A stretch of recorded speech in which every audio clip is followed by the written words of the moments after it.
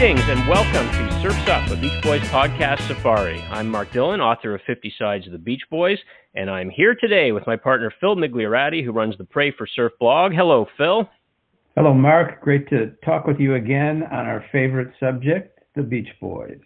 And we have a very special guest with us today, Mark Critch. As many of you already know, since 2003, Mark, a native of St. John's, Newfoundland, has been a host and writer on the CBC satirical news show This Hour Has 22 Minutes. The show is an institution here in Canada, now airing in its 27th season.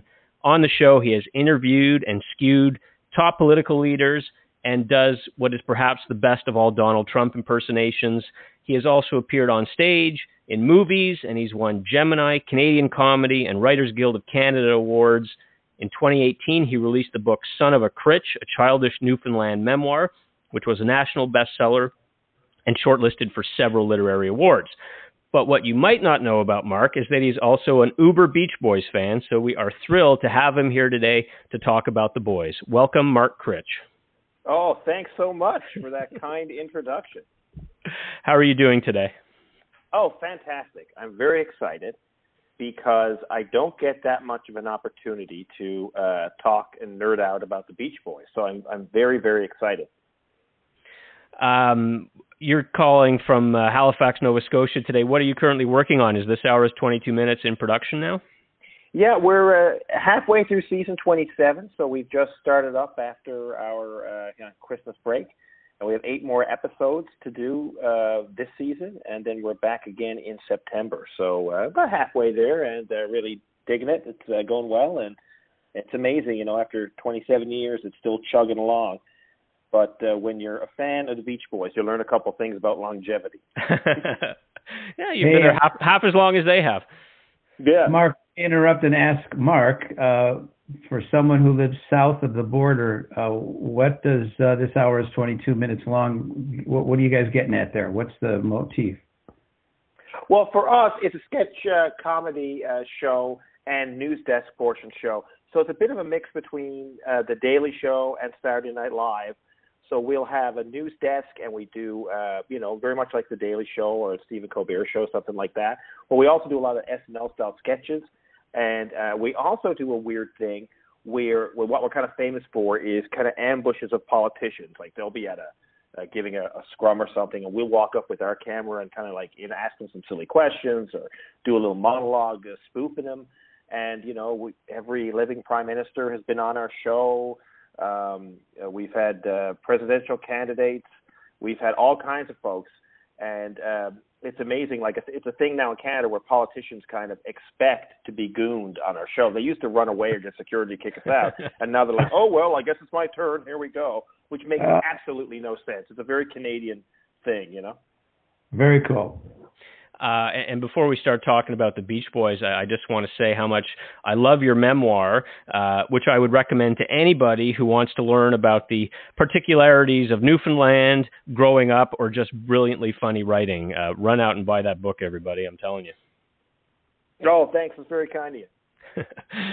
And you know what I especially like about your book is that there's a Beach Boys reference on the first page of chapter 1. You note that the beaches in Newfoundland are nothing like the ones the Beach Boys sang about, so I'm wondering if that's how you became a Beach Boys fan. You wanted to hear songs about better beaches. No, the beach, the ocean, our ocean will kill you. It's the ocean that whales wash up on the beaches. It's where blue whales go to die. It's where the Titanic sunk. It's not at all like, ooh, beach of the Beach Boys. But what first got me going on the Beach Boys was my brother's 8 years older than me, and he had this cool record collection, and I would always try and go through it. And Beach Boys Endless Summer, the cover kind of spoke to me when I was pretty young. And, it's that, who are these grizzled, are they hippies or are they, guys who've seen a lot of action in the war? It's just a very strange image. They look very haggard and scary. And then you put it on, and it's these young voices. If you're coming at this with no prior knowledge, these very young voices that don't match the faces. And it's really got into harmony there. And I really loved the blending of the voices, and the music and everything was great. And I was a Beatles fan, and different bands like the Stones and Chuck Berry and all this kind of stuff. And I could hear some of those influences in there. But it was just this, and I wore that record out. I had a crappy little portable record player in my room. And I remember my dad coming in one day and saying, will you just give it a rest with that record? Like, just play something else. And I wore it out. And I'm 45, so this would be in the 80s. And I remember, like, being in a mall running with my mom and running into one of her friends who had a kid around my age. And the mother asked, oh, do you like music? My son's really getting into music. And I was like, yes, yeah. And he said, what kind of music do you like? My mom asked the kid, and he said, Michael Jackson. And my mom and his mom, he asked, what kind of music do you like? And my mom said, the Beach Boys. And I was like, and the look on their confused faces was like, well, what are you talking about? It's very strange. So from there, we're a small town, St. John's, and back then there wasn't that many options for music. So I would go on the hunt for things. And my first real understanding of the Beach Boys came from these Capitol cassettes. They were cheap cassettes that were compilations, not the famous compilations, but it would just be a random picture of the Beach Boys on there and a random playlist of songs. So you might have Fun, Fun, Fun, but then you might have something from Pet Sounds or something on there. And I remember one had the instrumental from Pet Sounds on there, and that made no sense to me. So I was learning about the Beach Boys kind of in this bizarre, out of sequence way. And I'm like, well, wait a minute, these guys are the same guys who did this, what's going on? And then I would try and find out through back issues of magazines, because there was no Wikipedia page you could pull up. And I remember getting to a point where there's some back issue of a magazine I pick up, and I'm like, wait a minute, Brian Wilson had a breakdown? What the hell is this? And then talking about the Brian is back thing, or Love You, or what have you. And so I was getting all these, it was like solving a mystery for me, because I was trying to find the music and also then trying to find the articles to tell me the story, but it was all out of sequence. So it was, the Beach Boys was kind of like a musical mystery hunt for me. I guess, for a lot of people, and Phil outdates us on this, but I mean, it was endless summer, and but then something had to prompt you to dig a little bit deeper. I mean, I've got 5 years on you, so for me, I became a fan. I became aware of it, during that sort of mid-'70s resurgence and the Brian is back era, and I would see Brian Wilson, being interviewed on the Today Show or whatever, and found him very weird. But you need something to prompt you to dig a little bit deeper, and for me, that came when I started reading books that mentioned things like Wild Honey and Sunflower. I just had no idea about those. You get on the hunt. And then I was very lucky when I was in the 6th grade. In May, the Beach Boys came to St. John's, and they were promoting their new record. And for me, that was kind of a turning point, because I'd been searching out all this old stuff, trying to figure out, and then they were here. And plus, there was a new record. This was the first new record in my lifetime that I really was aware of. And I remember hearing Get You Back on the radio, and they're saying, we're going to play the new Beach Boys song. And I was like, oh my God, this is happening to me, because I'm living in the past. I'm like, okay, this is current. And here, Get You Back, and it kind of sounded good, and I liked that one. And then, I begged my parents for tickets to the Beach Boys, and my brother didn't want to go, really, because he was a bit older, and he didn't want to go to a concert with me. But he brought me down there, and we had this freak snowstorm in May. And I remember walking down to the stadium in these big snowbanks, going to hear, surf music. And we get down there, and it was everybody but Brian and, of course, Dennis. And Carl was in this white suit, and it was not well attended. It was a small crowd, so I was way up front, and I was just in awe. And they sounded great. And the first time I ever saw, Jeffrey Foskett, and he was there singing some of these high parts, and I was, who is he? And at the end of the concert, I was just blown away. And then Carl threw out a guitar pick, and I put up my hand and closed my eyes and grabbed it, and I caught it. And that was the end of it for me. I was like, okay, I am a Beach Boys fan. This is pretty cool. So I'm glad I got to experience the guys with that new record and stuff. But kind of, one of the last, few times you'd be able to get that. So I was very lucky. It's great that Carl really had that rapport. I mean, I remember I saw them not for the first time, but a little bit later in 1988 at Kingswood at Canada's Wonderland here in Toronto. And one of the surprising things on the set list is they did a little medley of Cotton Fields and This Whole World. And a buddy of mine and I who knew these songs were like, screaming loudly when we heard this happening. And Carl gave us, the little wink and the little like firing a gun with his finger at us, And I mean, you just remember moments like that. Oh, that's just incredible. Yeah. And then afterwards, Made in the USA, right after that compilation came out. And there's a lot more, and that's when I first heard some of the Smile stuff. I think maybe Heroes and Villains was on there. Like, I didn't even have, Smiley Smile at that point in my collection. But I did have Beach Boys Love You for some reason. And when you're going from, Endless Summer to Beach Boys Love You, trying to comprehend that this is the same band. And then the worst thing, all the images of them would get so bad. like the insert picture, the one small one of them on the back. If you don't know anything linking these two events, you're like, what the heck happened to them? Well, they got a bit older, but so I was all over the place. But the Beach Boys Love You, I really felt let down by that when I put that on the first time. Now I love it. Me too. But I remember forcing myself to love You. I would just listen to it over and over again. I go, Johnny Carson, why are they singing this song about Johnny? but then with time, I fell in love with that. But the Beach Boys Made in USA, I played the heck out of that one, and that's when, around that age, that's when I said, okay, I need to get everything, and then I would hunt it down. But back in those days, if it wasn't at this one record store here, Fred's Records, it didn't exist, right? You weren't getting it. And I don't know if all these albums might not have been in new pressings at the time, but it was really hard to track stuff down. Phil, put us to shame. Tell us when you first saw the Beach Boys. Yeah, it was sometime after the First World War. One of their first concerts.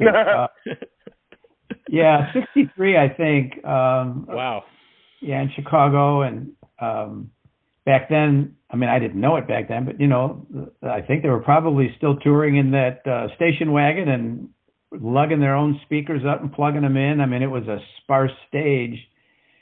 And I don't know if Chicago was different because, the Tammy concert and all that kind of stuff that you see a lot of screaming. There really was no screaming. In fact, went with some guys I hung around with from church and took a photo of one of the guys just staring, looking ahead, not singing, not standing, nothing, just staring. But he was a music guy, and I think he was trying to dissect their music and all that kind of stuff. But we had a great time, but very different experience back then.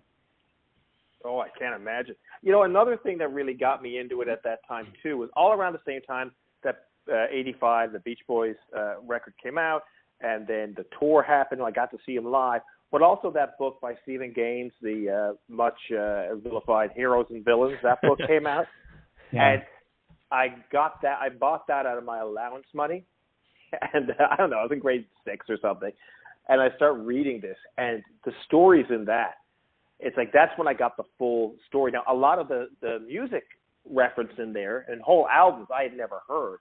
But the thing about that book is it starts off with, Dennis diving the day he drowns.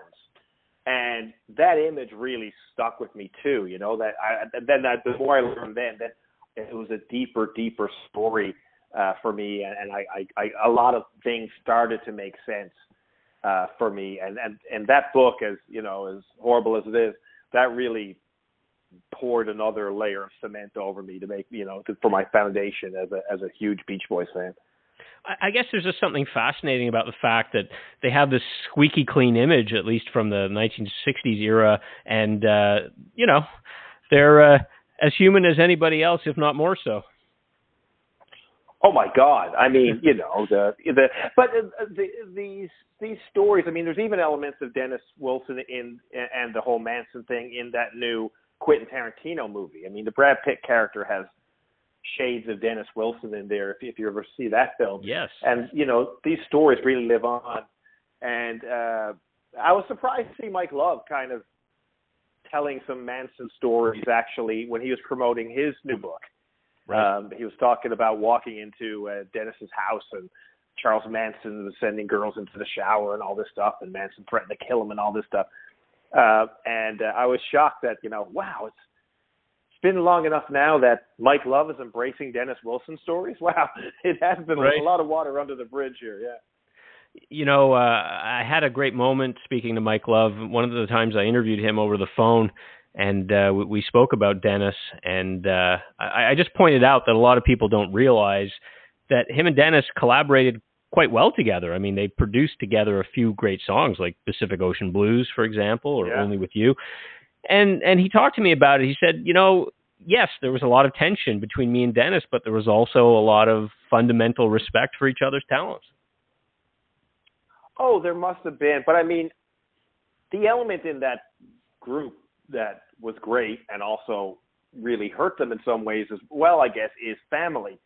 And when you're a band, or I know like from being in comedy troupes and stuff, like, you get this bond of family when you're artists working together, but they also have that bond of actually being a family, which sometimes is, you fight with your family like you fight with no one else, and so there's these band tensions, but also these family tensions where these things build up over the years and these rifts happen and things can get violent and what have you, especially when all the, the mental health and drug problems and issues in that band. So I can't imagine the blow-ups that must have happened, especially towards the end, with Dennis. And I got my brother years before the YouTube really blew up. My brother gave me a box of, it was a bootleg of videos, of DVDs of TV appearances of the Beach Boys. So it was all the different shows, supporting the Brian's is Back campaign and all the different Good Morning America appearances. And that was the first time I'd seen all that stuff, footage of the band when it was at its shakiest personally. And some of the stuff is just so sad. But the story at the end is a story of triumph, getting through all this. And I got to see Brian Wilson perform his Smile album. That's something I never thought I'd get to see when I was a kid, So they families have a way of surviving. It's unbelievable. I mean, I was going to ask you what your most memorable Beach Boys or Beach Boys solo concert was. Oh, whoa, man. Of course, I'd seen the Beach Boys, but when I was in my 20s, late 20s, I don't know when it was, the Smile Tour was coming to Montreal, and I thought, okay, I'm going to do this. I'm going to spend some money. I'm going to go to Montreal and see the Smile Tour. And sitting there, knowing this was about to happen. And then he walked out. I got to see him for the first time, and I got really emotional. It was all these being so invested, not only in the music, but also in the story of this band, and the story of this one man in particular and what he'd been through. Seeing sitting down there, and it was, first time the Smile album had been played in Canada, and just really hardcore fans in the first couple of rows with me at Place des Arts, this beautiful theater. And it was just fantastic seeing that incredible backing band he had and Darian and all this stuff happening. It was incredibly overwhelming. And just getting lost in that record. So that record's pretty special to me for that reason, because it's something I never thought I'd see. And then I got to see the 50th reunion tour in Montreal. Again, myself and my brother went to that. And we were able to get backstage, and it was Brian's birthday. And I got to meet Brian and Mike and everybody briefly. And that was a moment of, they always say never meet your heroes. And it was kind of like, it was amazing. But it was also like, it's not going to be this, in your mind, what would you say? What am I going to say? What I'm going to tell? And it's like, no, nobody wants to hear that. They hear that all the time. Just say hello. But we're back there, and they were actually kind of engaging. And I was trying not to talk because I thought, it'll just go bad if you try and, be a fan. And so Mike is there looking at us, and he's like, so what's your deal? And I said, we're brothers. And he goes, oh, you guys are brothers? And he does his finger wiggle thing he does. Kind of points at us with his hands and wiggles his fingers. He goes, "Your brothers? That's a good vibration." Oh man. And I thought, oh man, that's as Mike Love a sentence as you're gonna get. And I was like, oh, that was really cool. And then I'm standing and I turn and I look and Brian is sitting there. And I'm like, he's like, and he looks up and goes, hey. And I was like, oh. And then like I don't know what to do. I'm like, oh my God, what the hell am I gonna say? This. Oh God, what am I gonna do? And a voice inside me says, look, when you were a little kid, playing out that record to the point where you drove your parents mad and you wore out the grooves, if you had a chance to tell him anything, you'd want to tell him how much his music meant. Tell him. You'll never get this chance again. There's Mr. Wilson. I come from a very small place. It's an island called Newfoundland, and on the East Coast. And, your music, it's a very cold place. It's the exact opposite of California. But your music taught me everything I know about music. It started me on a musical journey. It started me enjoying production and harmony and finding, this peace in music. And I just want to thank you for that. And he looks at me and he says, today is my birthday. It is my birthday today. I'm going to have cake. I was like, okay. Mike, I think we're done here. I'm overwhelmed. I'm not having any magic moments. I'm just going to move. Hi, Al. Got to go. So, yeah, it was pretty cool, though. But that concert was fantastic. And we did the sound check at that thing, so you could they sat around the piano for a minute, and they just did like a little a cappella thing in their sound check. And that, for me, is my favorite Beach Boys moment, because it was just them and their voices. And Brian was actually singing in that moment, like he was in a good mood or whatever. And it was just incredible to see that. And if I never saw anything again, like that would be more than enough. Yeah, that tour, they did that right. I mean, you could say they did a lot of things wrong over the years, but I think they really put that together in a great way. My God, it was incredible. Absolutely fantastic. Phil, you must have seen the tour as well. Where did you see it? Chicago, where I, lived most of my life, and was able to get backstage for the kinds of things that Mark's talking about here. Had an opportunity to talk with Alan Jardine for a while. That was kind of cool. He and I had met back in the mid '60s, maybe '65, just after helping Rhonda. And so, how could I identify, Mark, with what you're saying? You don't want to sound like a 16-year-old fan saying stupid things. So, I sounded maybe at that age like a 68-year-old fan saying stupid things. But, I reminded him of that and just said, thank you for taking time. We had a breakfast and a dinner together, and, it was just a cool time, and I was really grateful for it. What's interesting listening to you, Mark, is hearing someone who has, call it, discovered the Beach Boys, I don't want to say backwards, but you had to go back, you had to search. It wasn't linear, even linear back. You can trace that, but it was like, okay, I got to, Endless Summer Here, I got to Love You There, and it's what came totally, not chaotic, but just not in any linear order. For me, everything is linear. Growing up with them, and you talked about hearing the new Beach Boys song, Get You Back, on the radio. I mean, it's like it took me back to, I don't know, maybe a dozen or more experiences like that, hearing the DJ say new Beach Boys song coming on. So it's just a totally different experience. And I really appreciate how you're kind of letting us in on yours. Very different. And yet, and I'll stop here, Mark Dillon, but yet what's interesting is I think we all end up at the same place. I don't mean the people who just like the greatest hits, but people who have, I don't know, it's almost, compelled. The Beach Boys do love us, at the risk of sounding totally sentimental or syrupy here. They do love us, and at least for me, and I think I heard this from both of you, it's like it elicits a love. I love your music and the experiences and reading all this stuff, but like we do get emotional because we feel like there's a personal connection and we really care about them. Anyway, I'll stop preaching, but that's what you made me think. And you know what? It does become a personal connection. I know, like I first time That was the second time I was ever in California.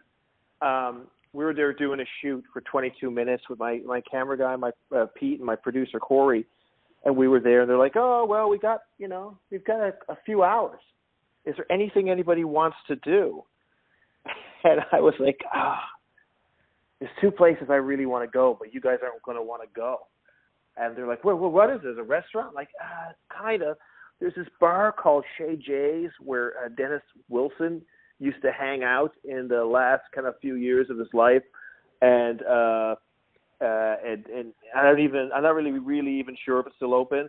And then I'd like to go to where he died at Basin Sea 1100 in this at this pier. And they're like, what are you talking about? I was like, I know. So they're like, all right, hop in. We're going to drive. And so we go all the way. And Wow. we get there. So we go to this little bar, Chez Jay's, which I'd heard that, Dennis would drink at. He had mentioned in a few of the places, and the guy who owned it was still a friend of his. I just went in there, and nothing has changed in that place. And there's all just regulars. And it's kind of a little portal in the past. And, there's a little something in the corner, maybe like there's a poster from a couple of years ago still on the wall by the bathroom of a Dennis Wilson tribute night or something they had there. And it's just people having a bite to eat, and kind of a place where people look like maybe people went who didn't want to be found or something, It was like you go in there, and it was like these salty regulars. And I sat there and had a couple of drinks and just, kind of sucked that in for a bit. And went to take a picture, and the owner guy said, hey, you can't take a picture. And the people in there don't want to be photographed. And I said, oh, sorry, I'm a Beach Boys fan, but this guy, Dennis Wilson, he's like, yeah, I knew Dennis. Take one picture. So okay. I said, go on. And then went over there and trying to find this slip, and then finally found it. And this is a place, like when I was in grade 6, like reading that first story about him diving off the boat, trying to find something from the boat, diving off into the slip where his boat used to be, and him losing this boat that meant the world to him. And at this low point, and just diving down and coming up with stuff. And just, that's one place I'd always wanted to kind of just pay my respects. Okay, I can go now. And that was, but it's like, it's almost like a pilgrimage, you know what I mean? It's like, I realize I'm doing this, and I'm like, well, this is what, I'm Catholic, and this is what people do when they go to the Vatican. What am I doing here? but it's like, these are these mythical places that are part of that music. Also went out to the Hawthorne monument there, where their house used to be and stuff. And that was kind of neat to go, okay, so this is where that all went down, and Murray Wilson and all that stuff. Okay, cool. And I don't know if it gets it, but these are little places I just needed to touch to go like, oh, these are my legends, and this is something that these are places in the book of my musical journey. So that was kind of cool. You sent me a photo of Chez Jay when you were in there. I don't know if you recall that. Oh wow, yeah, I did, yeah. That's the photo I was allowed to take. And by the way, that bar/restaurant is referenced by Lana Del Rey on the song The Greatest on her latest album, Norman Effing Rockwell, which is making many Best of the Year lists. And there's a very cool video for it. People who haven't seen it should check it out. I don't know if it was filmed in Chez Jay, but it's a place that looks like that. And if you look very closely, at the end of the video, she's looking at a jukebox, and one of the songs on the jukebox is Pacific Ocean Blues by Dennis Wilson. Oh, that's incredible. That's absolutely incredible. I mean, that was another one, that took me a long time to find, too, was Pacific Ocean Blues, because Beach Boys fandom has really picked up, like they before, like even when the people were talking about Pet Sounds, I remember kind of 80s, people would kind of go like, yeah, Pet Sounds, they're great. But they didn't seem to be revered as much as they are now. You guys might be able to speak to this better, but to me, it seemed like when I'd read something about them, there was always a little bit of a joke in there, or, do you feel that way? Oh, yeah. Well, yes, yeah. I'd like to say, I mean, I was looking for stuff in the 80s too, and you couldn't find anything. Now, I interviewed Jim Guercio for my book, and so they were on the Caribou label at that time, and he said there was a whole political thing going on with him and was it maybe CBS Records, one of the big labels, and as a result, you know, the whole catalog was made unavailable. So Pet Sounds was such a legendary record. I could not find it anywhere. I couldn't find Pacific Ocean Blue for years and years. Like it was very frustrating. And I think the turning point, it really was when Brian Wilson came out with his solo album, because he had been out of the scene for so many years, and then he comes back with a solo album that gets great reviews, and then all of a sudden people are taking him seriously again. They're looking back, and then the CD era came right after that, and their stuff was re-released. And those twofers, yeah, I think their reputation has never looked back. Yeah, and I'm so glad. Like it's interesting, but for me as a kid, piecemealing these records together out of order, finding like an old music magazine that had a story, the whole Landy thing while it was happening, and figuring all this out, you feel like I felt like I had my own little Indiana Jones search for these little treasures. And now I see, you know, new fans come in. It's like, oh, I'm just going to find everything, every record, every outtake, all of Smile, everything is all there. And I'm like, my God, Smile? Do you know how many years I had to wait to hear Smile, even on a bootleg?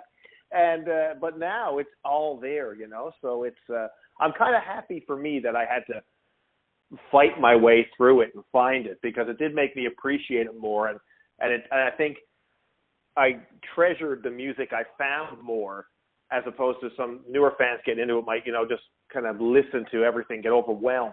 I was able to kind of really digest a lot of it, so I'm pretty grateful for that. That's true. Younger fans don't realize how long the wait was. And Phil, of course, you waited much longer than we did, and you even had Bruce Johnston playing Heroes and Villains to you on the phone back in, what, 66, 67? No way! Yeah. I don't even know how I did it. I was in my parents. I'm an only child. My parents and I drove every summer to visit relatives in California. Somehow I got on a bus and got to LA, and somehow I found their offices, and I was outside in front of their office on a payphone, and somehow I'm calling Bruce Johnston. I think he was still living at home with his mother. I don't think his father was around or alive. I don't know the details, but long story short, she answers, and I said, "Is Bruce Johnston there?" And so he's on the phone, and he actually talked to me for a while. "Hey, we got a new," he might have said, "a new single or a new record coming out. Would you like to hear it?" And of course, the answer is yes. And he played me a long version. It may not have been the 7-minute version, but, you know, I had an acetate there. And of course, afterwards, how'd you like it? You know, of course, I thought it was great. But it was just That's the coolest story I've ever heard. That wins. Oh, my God, that's great. The Mike and Bruce show version of the Beach Boys, they played St. John's a couple of years ago. And I was like, okay, I got to go again. I brought my two sons. And I'm like, okay, and they're like, oh, the Beach Boys, like they appreciate them, but they're also like, Dad, okay, I get it, the Beach Boys. I'm like, come on, go, and they love the show. But the day of the show, my best friend in the world, Tristy Clark, he was going to pick me up. We were going to run an errand and grab a bite of lunch, and I was leaving. I thought, I know what hotel they're at. They're at the Hotel Newfoundland, and I had just gotten a really nice copy of Go Public, the Bruce Johnston solo record, right, and Mike Love's Looking Back with Love, his solo record. And I thought, I would love to get these two signed for, you know, like, I don't want to be a total nerd, but oh my God, this would be hilarious. So anyway, I said to Tristy, I was like, look, I was going to take these with me. Just drive by the hotel. If they happen to be loading in or out, I'll go over, but I won't. And he's like, oh, okay, whatever, you know, shakes his head at me. He knows I have a problem. And we're driving up, and we go by, and who's getting out of a car with his Hawaiian shirt in a dry cleaning bag? Bruce freaking Johnston. So I was like, oh, good. I said, stop the car. So we stop. I pop out the side. Like, he's like, what the hell's going on? I go, Mr. Johnston, I'm a big fan. I just had to ask you to sign this. I'm so sorry. He goes, that? And he goes, I haven't seen that in a long time. I'm like, really? And he goes, this is a nice copy of this. Oh, where'd you get this? And I'd just gotten it on eBay, but I didn't want to tell him, like, oh, that's my copy. He's like, really? And he goes, huh. And he starts looking at it, and he goes, well, you know, this guy, mentioning someone who's played on, he tells me some story about this guy. He goes, this was interesting. This song I kind of like, and, you know, this one was a great, of course, you know, this.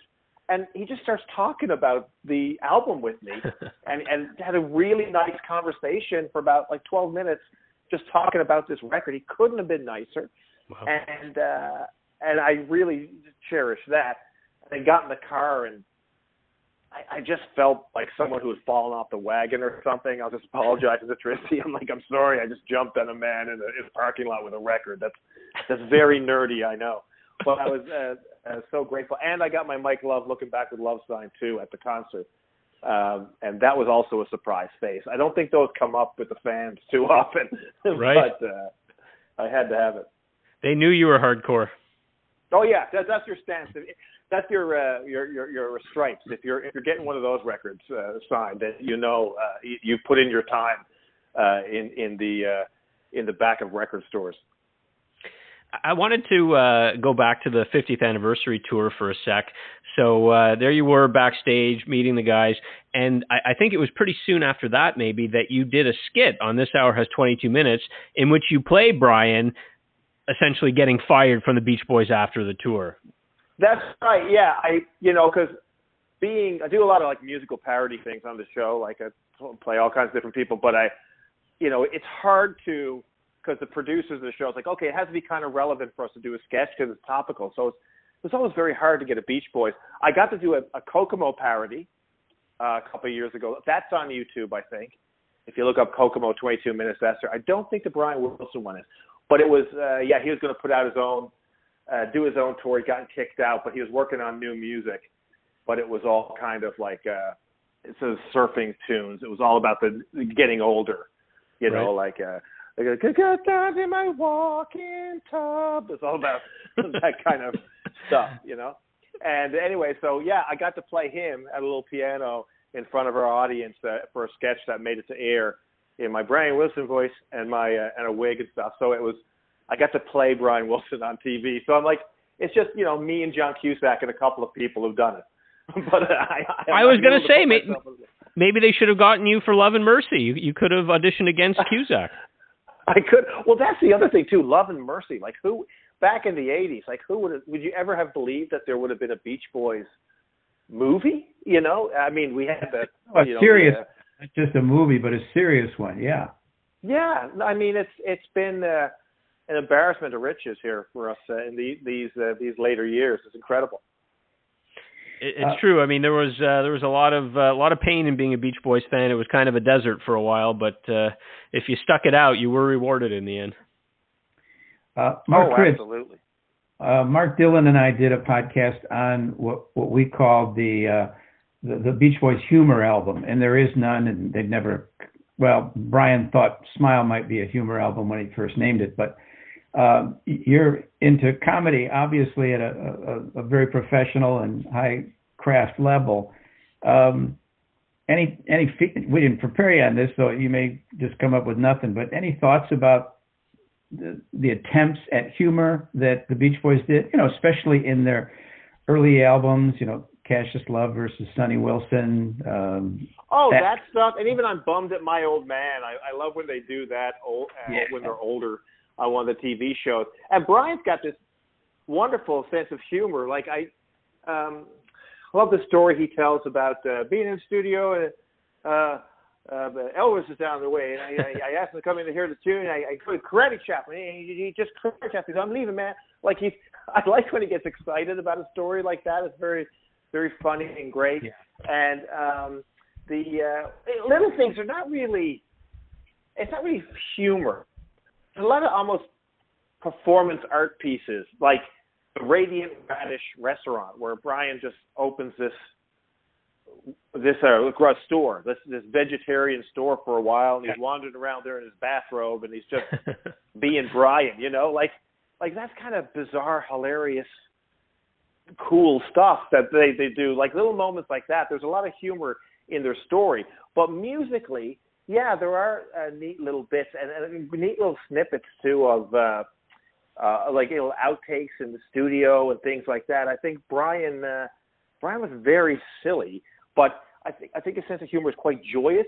Like there's a lot of joy in their humor, like there is in their music. I think. Yeah. I don't really know about Mike that much. One of my favorite things that is kind of funny to watch is it's on YouTube, and it's the Lifestyles of the Rich and Famous, starring Mike Love.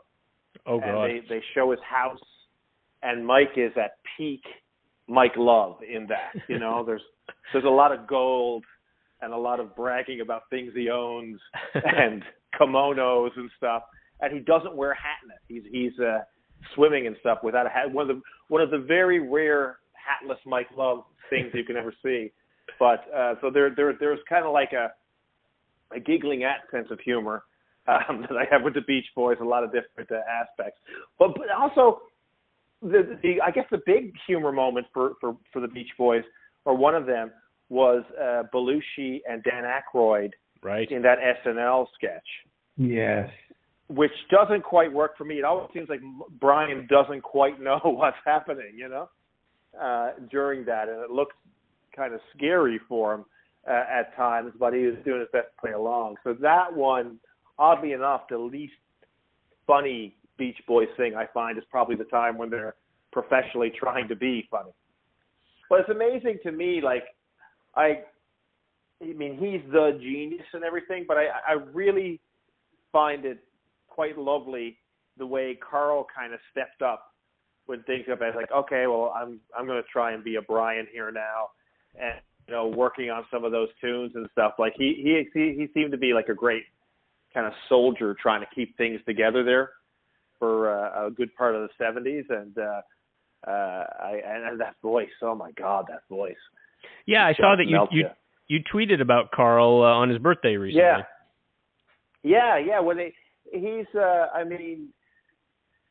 mean, some of those vocals are just incredible, and I think he always, no matter what he was doing, like even like on some of these, concert tapes or bootlegs or these smaller shows and stuff, he always seemed to be, except for that, there's that famous story of him, having a couple of too many Budweisers a couple of times before shows, but he always seemed to be, real professional and really to give his all. I'm sure it wasn't easy to be singing God Only Knows for the 10,000th time at some, car show or something in the bad days. But that voice just never gave up or faltered or got worse. Some of the stuff that he recorded with, what was the name of that group? It was a guy from America and him. Oh, Lamb, Beckley, Lamb, Wilson. Beckley, Lamb. Like a Brother and a couple of the tunes on there were his voice on that is as good as it ever was. Yeah, yesterday was the anniversary of the Holland album, and the song "The Traitor" is one that I took for granted for a long time, but over the years I've come to really appreciate that. And where does that come from? Where does Feel Flows come from? I still can't figure out how this song was birthed into this world. It's unbelievable. Feel Flows is one too that I think a lot with newer fans and stuff, because it was in that Almost Famous movie and stuff, really had a much bigger life in the last 15, 20 years than it probably did at the time. People love that. And Long Promised Roads, all those kind of tunes from that time that kind of, if you look at, like with Sail on Sailor is one of those ones I really like.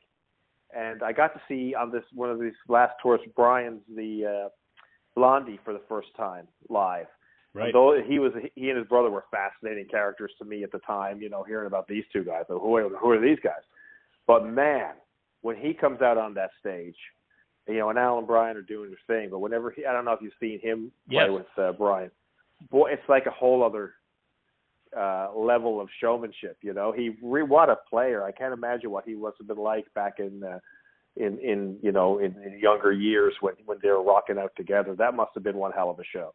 Well, he hung around the Rolling Stones for 10 years, played with the Stones on tour, very close buddies with Keith Richards, and he brings a lot of that same vibe. And to have that vibe at a Beach Boys concert is fantastic and sorely needed, I would say. Oh, it's a total different kind of of a swagger, that he brings that the other guys don't really have. That that energy was never really there, except for Dennis, I would imagine. But Mike, of course, Mike being the great showman, but the other guys, when it's just Brian and Al there, and then he comes out, it's like, whoa, who's this guy? This guy is like, it's like when some kids are having a little party in high school, and then one of the older, more dangerous kids just shows up and comes in with beer. Like, that's what it feels like to me when he walks on stage. Like, I don't know if he should be here. Something bad might happen. There's going to be trouble. We should call our parents. Yeah, just fantastic.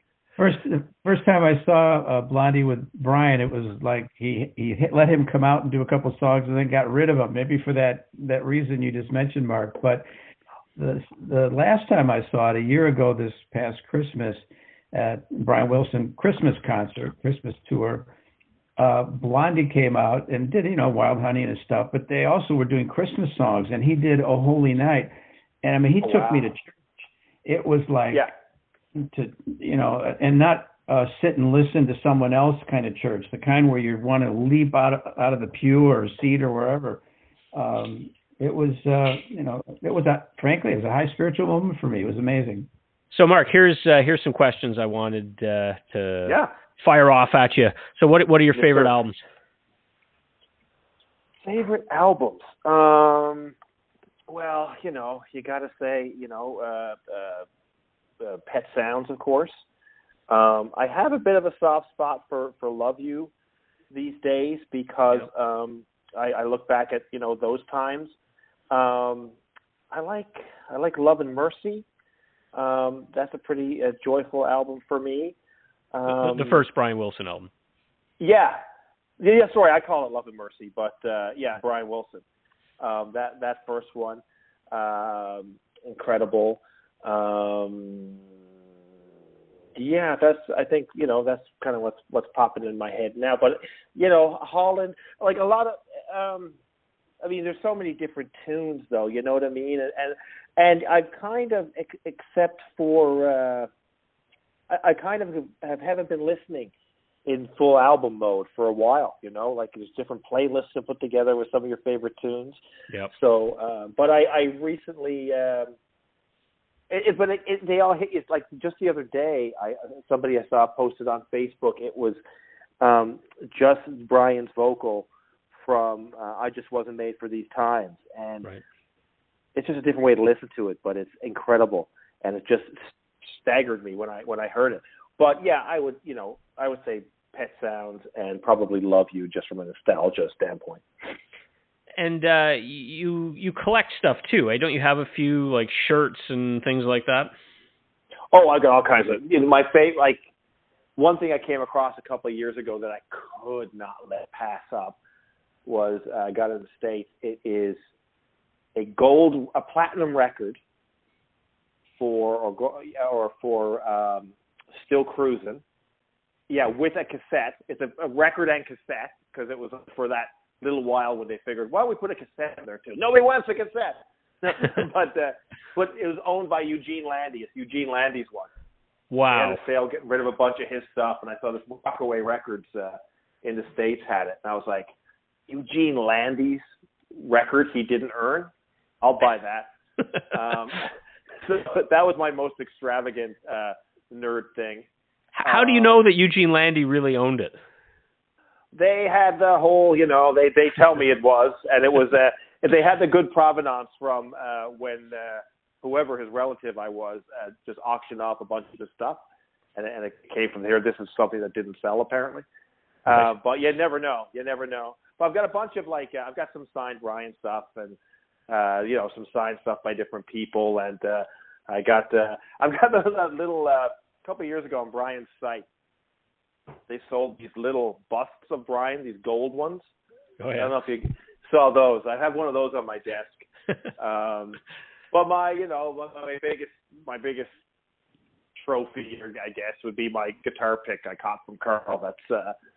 That for me was kind of a magic moment, So you didn't have to pay for that. You didn't have to pay for that. Carl gave that to you. Exactly, right? Well, how about you guys? Do you guys have any kind of little trophies or relics that you hold on to? Phil? Oh, and I was going to turn to you.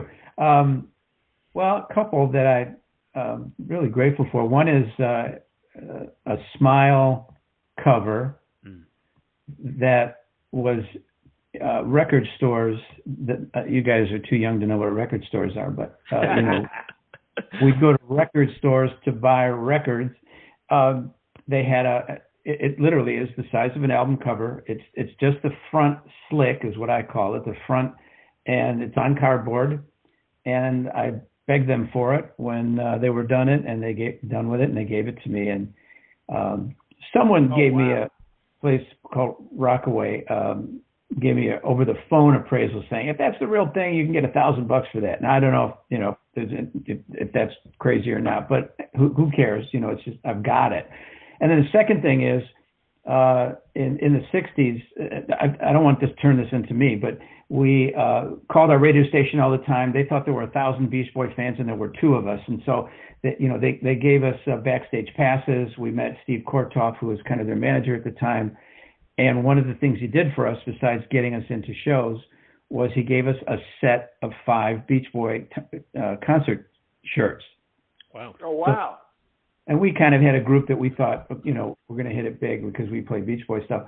So we each got a shirt. And I think I may be the only one of our group that still has it. I'm looking at it right now. It's, on the wall. It's an Al Jardine shirt. And I told him about that at the 50th. And he's tried to get me a couple times to consider, trading something for it. Oh, that's cool. Yeah, my grandkids won't let me do that. So, so those are my 2 things. That's amazing. I don't have a ton of collectibles, but I guess what is most dear to my heart is when my book came out in 2012. I went to the 50th anniversary show in Toronto, and I got backstage, and this is where I handed each member of the band a copy of the book. And I have, my own copy that I got them to sign. And so, Bruce signed it, and Mike signed it, and Brian signed it, and David Marks signed it. But Al was busy eating chicken. His hands were all greasy, and he's like, "Oh, I can't really do that right now." So I was like, "Oh, well, maybe it wasn't meant to be." But then afterwards, turned out there was a post-show party or whatever, and somehow we insinuated our way into that, and lo and behold, Al came out, and it was really hot that night, and he was wearing a turtleneck. I was wondering how the heck he was surviving in that. But he signed my book, and then a few years later, Brian had a show at the Danforth Music Hall, and this is when Blondie was in tow, and so I was out there on the Danforth, and there's Blondie Chaplin, and so I just walked up to him. I said, "Hey, Blondie, it's me, Mark Dillon. You spoke to me for my book, and I happen to have my copy here with me. Would you please sign it?" So he signed it as well. So I have everybody except for Ricky Fataar, who never responded to me. But so now I guess my goal in life is to hunt Ricky Fataar down and get him to sign my book. That is incredible. So, Mark, we talked about this before. In my book, I have people talking about a song that is meaningful to them for whatever reason, and so I've offered that up to you. Do you have a song that you would like to talk about? Surf's Up really gets me in the feels, especially the version from the TV special where it's just Brian and the piano. Because for me, it always seems to me almost like a swan song for early Brian in that moment. It's just him and the piano and this beautiful composition, and he's just playing it kind of effortlessly, but so in the moment. And when he's playing that, it kind of seems free of demons and pressure, and it's just a guy playing this beautiful music that he wrote. And it's for me, it's one of the last times you kind of see him like that, and that always kind of, I can find it quite beautiful, but it kind of makes me sad too. There's that.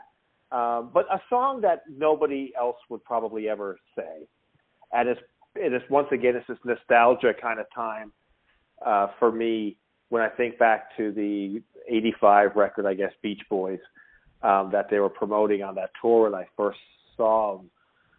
There's it's Where I Belong, I believe it's called. It's the Carl Wilson vocal on that. Yes. It's just incredible. And it's got that kind of like, almost like a little Moog synthesizer start to it. Kind of remind me a little bit of I Love You.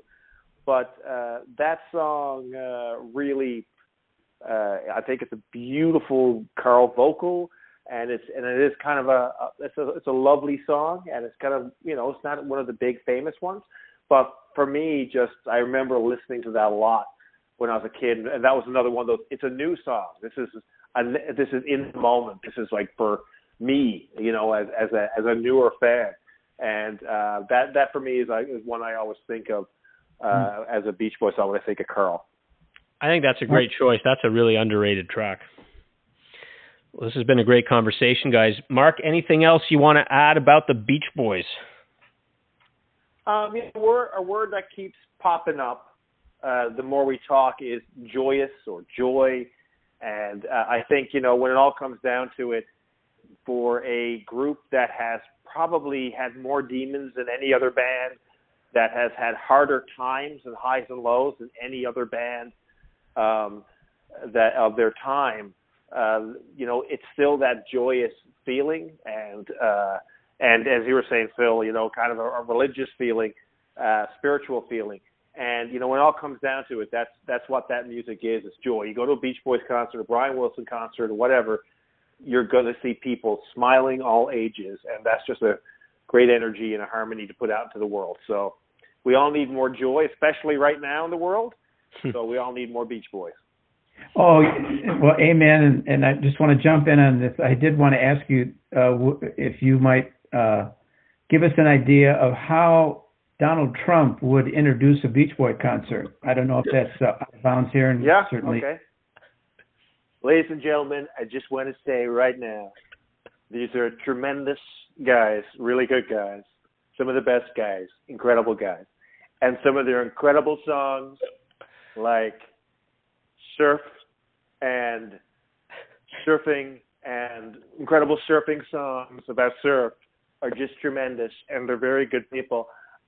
A couple of them said to me, a lot of the songs are about me. I don't know if it's true. I think they are.